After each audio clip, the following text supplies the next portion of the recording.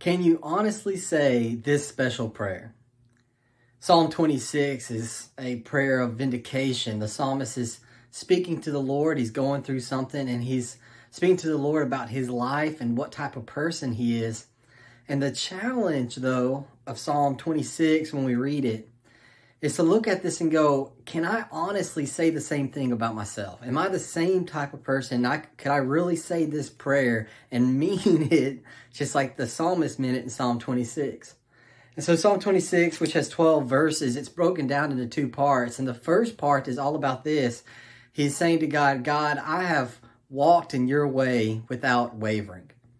Can you honestly say to God, I've walked in your way without wavering? It says in starting verse 1, it says, vindicate me. I'll just listen to this guy's life. This is how he describes himself.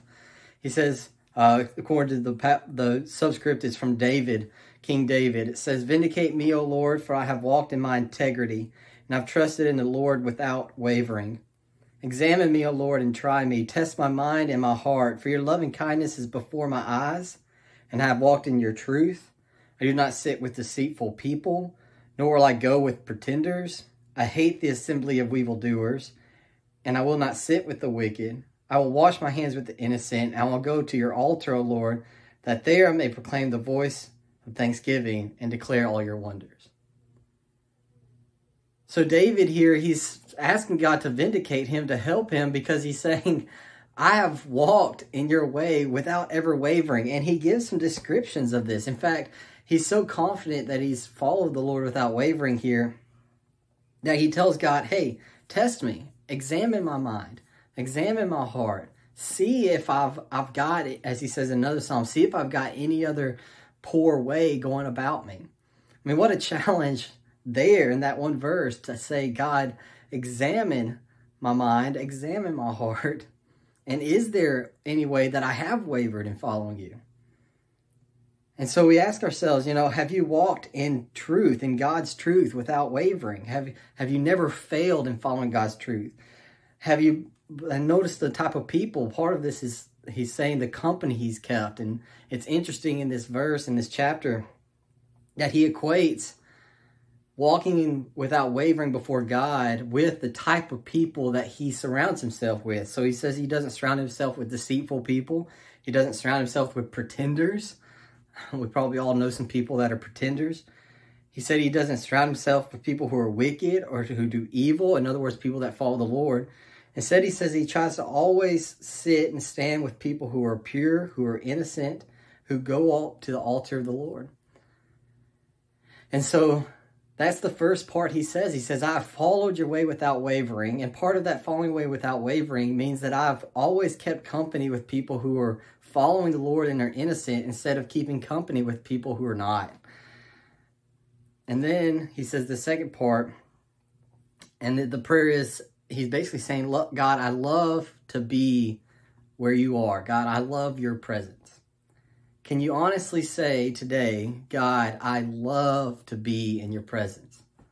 Because check out what he says in verse 7, I believe. It says, 8, it says, O Lord, I love the habitation of your house and the place where your glory dwells. Do not take my soul away along with sinners, nor my life with the men of bloodshed, in whose hand is a wicked scheme and whose right hand is full of bribes. But as for me, I shall walk in my integrity, so redeem me and be gracious to me. My foot stands on a level place, and in the congregations I shall bless the Lord. So David's super concerned because he's afraid that God's going to take him away from his presence. He says, I love the habitation of your house, the place where your glory dwells. David didn't live in a time where the temple existed yet. There was the tabernacle, but there wasn't the temple. Where God's glory dwells is wherever God's people are.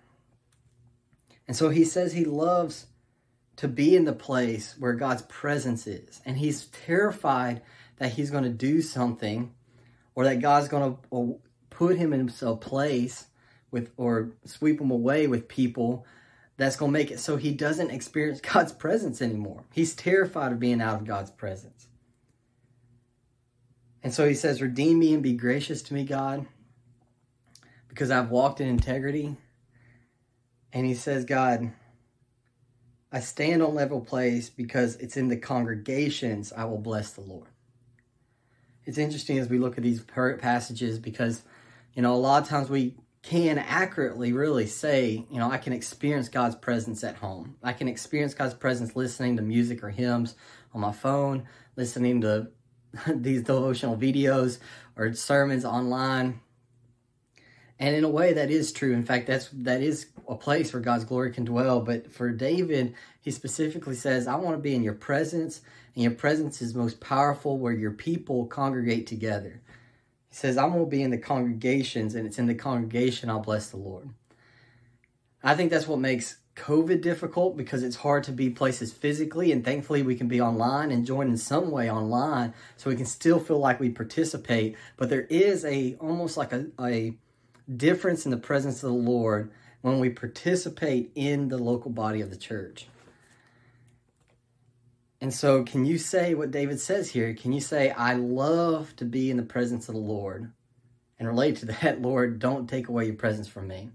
This is a challenging thing. And I'll encourage you to look at 26 and each verse and say, can I say this verse honestly? Because it's super challenging. And here's the truth. In all reality, none of us can honestly say this with 100% accuracy, that we've completely walked with God without wavering, and we've always loved to be in God's presence. That's why we're so excited that salvation is not based on those two factors. But while salvation is solely based on the fact that Jesus Christ died on the cross for our sins, was buried and rose from the grave, so if we place our faith in Jesus Christ, that's how we get to God, and that's how we get saved. Because if we're honest with ourselves, none of us can say both of those prayers all the time with all honesty. So praise the Lord that his salvation is not from us being perfect, but from Jesus Christ. And so the applications, the things you can do today is, first, if you haven't accepted Christ, do that today.